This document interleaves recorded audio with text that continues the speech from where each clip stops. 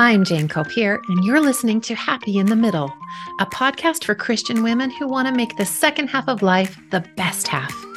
This podcast is all about helping women to reignite their spark and step into their divine power in order to create deep and connected relationships and also find that fulfillment and satisfaction they crave. So, if you're ready to grow, join me and learn how you too can overcome guilt, resentment, disappointment, and enjoy the fruits of creating a life well lived. Let's go. Hey friends, welcome to episode number 4 and day 4 of our 5-day challenge. Today, we're talking about an issue so many women struggle with in midlife, and that is loneliness. Raise your hand if your entire social schedule was centered around your kids' activities. My husband and I made so many friends through sitting on the sidelines with other parents, arranging carpools, volunteering for their activities. Our sons played football and lacrosse, and our daughter was an elite volleyball player. And so we were heavily involved as coaches, team parents, just fans at times, but it was just so fun. We'd travel to all their games. We'd host team parties. We'd do pregame dinners. It was just a lot of fun, engaging and planning with the other parents. And when the kids were done with those activities, we didn't see those parents anymore. We weren't running in the same circle anymore. Such a bummer. I still miss those little league football games. They were just so entertaining. The point is, our kids often provide our social life and our entertainment and our company. And when they leave the nest, so many of us combat feelings of isolation. Those built-in connections are gone. And now it's up to us to make an effort in this department again. And it might be a skill that many of us have forgotten. Maybe you don't really feel like you have the ability to reach out anymore or to make those connections anymore, or you feel like you don't have a good excuse to reach out. But loneliness isn't just a painful emotion. It carries with it a lot of much higher risks for a variety of physical and mental problems. Things like high blood pressure, heart disease, obesity, a weakened immune system, anxiety, depression, cognitive decline, Alzheimer's disease, and even death. So this is an important piece of our health that we can take control of. If you find yourself in this situation, please don't ignore it. A few years back, when I was serving as the Relief Society president in our ward, and for those of you who aren't familiar with the Church of Jesus Christ of Latter-day Saints, a Relief Society is just the women's group in our church. And I was called to take care of those women, to lead them in our activities and things like that for a period of about 4.5, 5 years. And my secretary and my dear friend Lori shared with us the story of the Buna ceremony.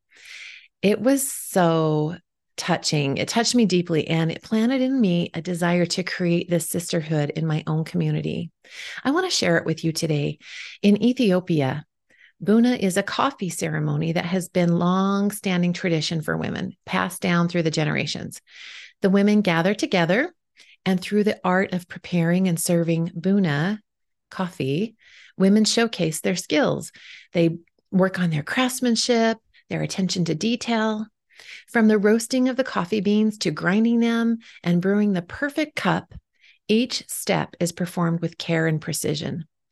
But this process not only allows women to demonstrate their talents and express their individuality, but Buna ceremonies provide an avenue for women to discuss important matters, to exchange advice, to seek guidance from one another. It's a space that they've created where they can find solace, inspiration, and encouragement. And it helps foster a sense of community and sisterhood. Buna is spelled B-U-N-A, but what a beautiful word. Don't you just love the way it sounds? I do. For Ethiopian women, it serves as a reminder of their strength and their resilience. And it creates a space where they can thrive and support one another and celebrate their shared experiences. It's a beautiful time for connection, for conversation, for community bonding. I just want to join them. Anybody want to move to Ethiopia with me and join a Buna ceremony? I want in on that. But the point is, women need each other. We desperately need that community. We understand each other in a way that is so unique and so special. And there are women out there who are longing to be your sister. Having nurturing relationships is a crucial step in creating a fulfilling life. Even if you consider yourself an introvert, you still need human connection. Here are some findings from several studies of the benefits of building relationships. Number one, relationships provide us with a sense of belonging and connectedness. They make us feel like we matter. Who doesn't want to matter? We all have that desire to matter, to be important, to be necessary in the community.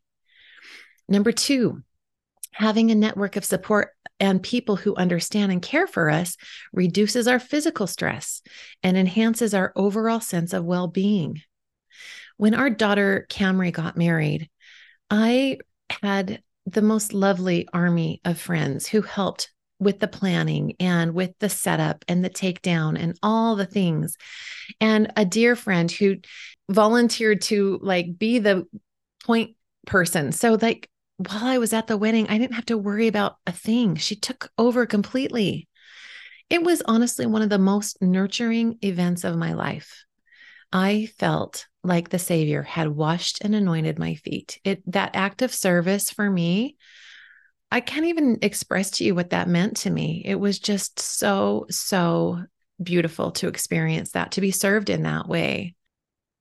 And when I was served in that way, it gave me the desire to return that gift. It made me open up and really have a desire to serve my friends in any way that I could that would be meaningful for them. It was just such a treasure, still such a treasure in my life. Number three, it gives us a community to share our experiences, our joys, and our sorrows, and that really enriches our lives on an emotional level. Sharing our burdens with one another changes lives.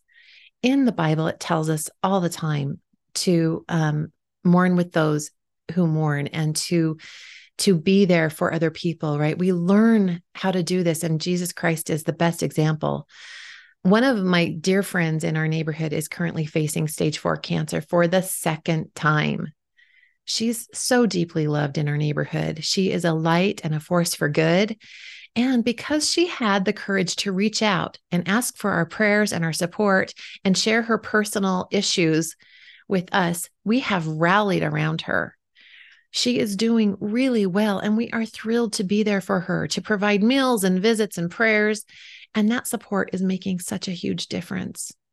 It is powerful having a community of support. Okay, number 4. Having supportive relationships also makes us more resilient to life's up and downs.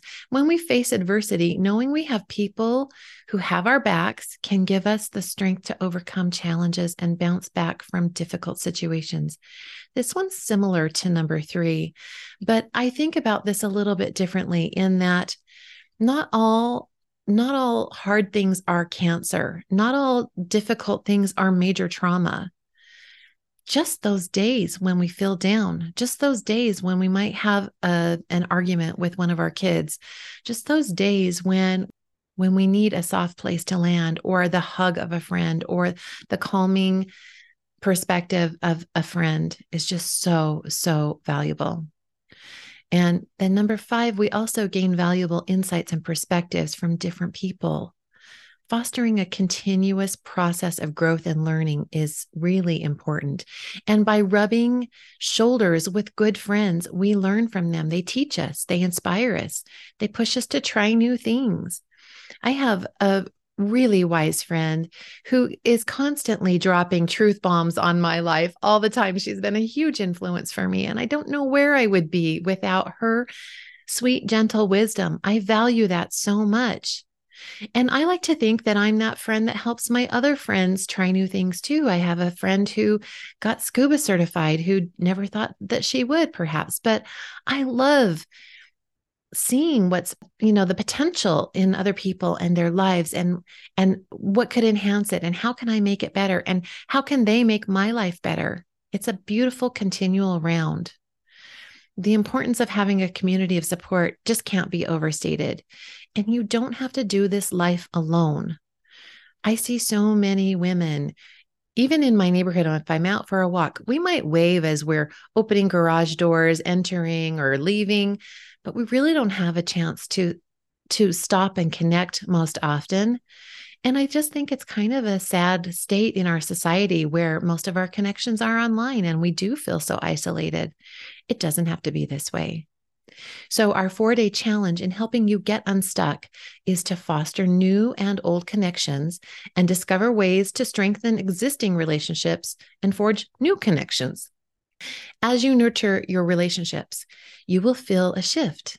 Your sense of fulfillment will grow. So, today, grab your guide and take a moment and think of 3 people that you would like to draw closer to. Maybe it's someone you don't know and you'd like to get to know them. Maybe it's a friend that you haven't seen for years and you're like, wonder what she's up to. I really loved being around her and talking to her. I'm this way with my college roommate, Carrie. She is such a dear friend and we don't see each other very often at all. Her husband works in the FBI, so I can't even know where she lives. But when she'll call me 10 years after we haven't spoke, we pick up like it was yesterday. Who do you miss? Who do you want to reconnect with and draw closer to? So get those 3 names. And then I want you to think of one small action that you can take for each one. This doesn't take any time. Again, these challenges are like 5-minute challenges. Okay. One small action that you can take for each one and do it. So whether it's a phone call or sending a text, dropping by with a little treat, inviting someone to lunch or a girls' night out or a walk together, what's one small step that you can take for each one? Write it down, write your plan down. And then do it. It doesn't take time at all. For some of you, this might take some courage because maybe it feels like it pushes us outside of our comfort zone. And when we do this, our lower brains really rebel. Remember that they want you to stay safe in the cave, right? They don't want to take risks, even if they're small. Our lower brain would rather be safe than happy. So the fear of rejection can be really crippling. Just observe your thoughts that your lower brain is offering. And remember, you don't have to believe your brain. You are not your brain. You can choose what you want to believe instead. So again, direct your brain by asking it the right questions. Who have I missed seeing? Who have I missed talking to? Who would I like to get to know better? Who needs my friendship in their life? Right? How could I bless someone else's life? Who is lonely that needs me? Right? Identify those 3 people and then take one small step for each of them. I promise you that creating meaningful connections is well worth the effort. And it might take some time to find your tribe. Keep reaching out, keep inviting. I think middle-aged friends are the best. So I was talking to my son he works in film and definitely not a Bachelor lover, but he and his girlfriend were saying how much they were enjoying The Golden Bachelor. And so I was super intrigued. I thought, that's so fascinating that they would think that was fun. But I'll tell you what I loved about it, because I jumped on and I watched some of it. And the women there were so supportive and loving to each other, so far less catty than the younger ones, right? The competition just isn't healthy, but they just really love and support each other. And it's a beautiful thing to watch. I think we all kind of get to this place in midlife where we're like, you know what? I'll love you if you'll love me. Let's just love each other. Let's just celebrate each other's cellulite. Let's just love each other for our bad hair days. It's totally fine. We're kind of over it, right? So middle-aged friends are the best. Who will you reach out to? Make your list and get going. Just one tiny step for each of them. But don't skip this. It will be so tremendously impactful for you. All right. I will be back tomorrow to help you start taking actions toward a new goal. And if you have a quick minute, will you please rate and review the podcast and share it with a friend? I can't tell you how much I appreciate your support. Thanks for being here. I will see you tomorrow. Hey, if you are ready to get unstuck and make your midlife amazing, be sure to hit that subscribe button so you don't miss an episode. And I want to invite you to join my Empty Nest Academy, where you will learn how to transform your mind, your relationships, and your life. Come free yourself of regret and disappointment and be so much happier.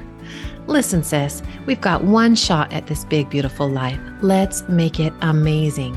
Go to JaneCopier.com, that's JaneCopier.com, and sign up today. And if you're not sure what's right for you, book a free consultation with me and we'll talk it over together. And we'll make sure to get you on the path that serves you the best. See you inside.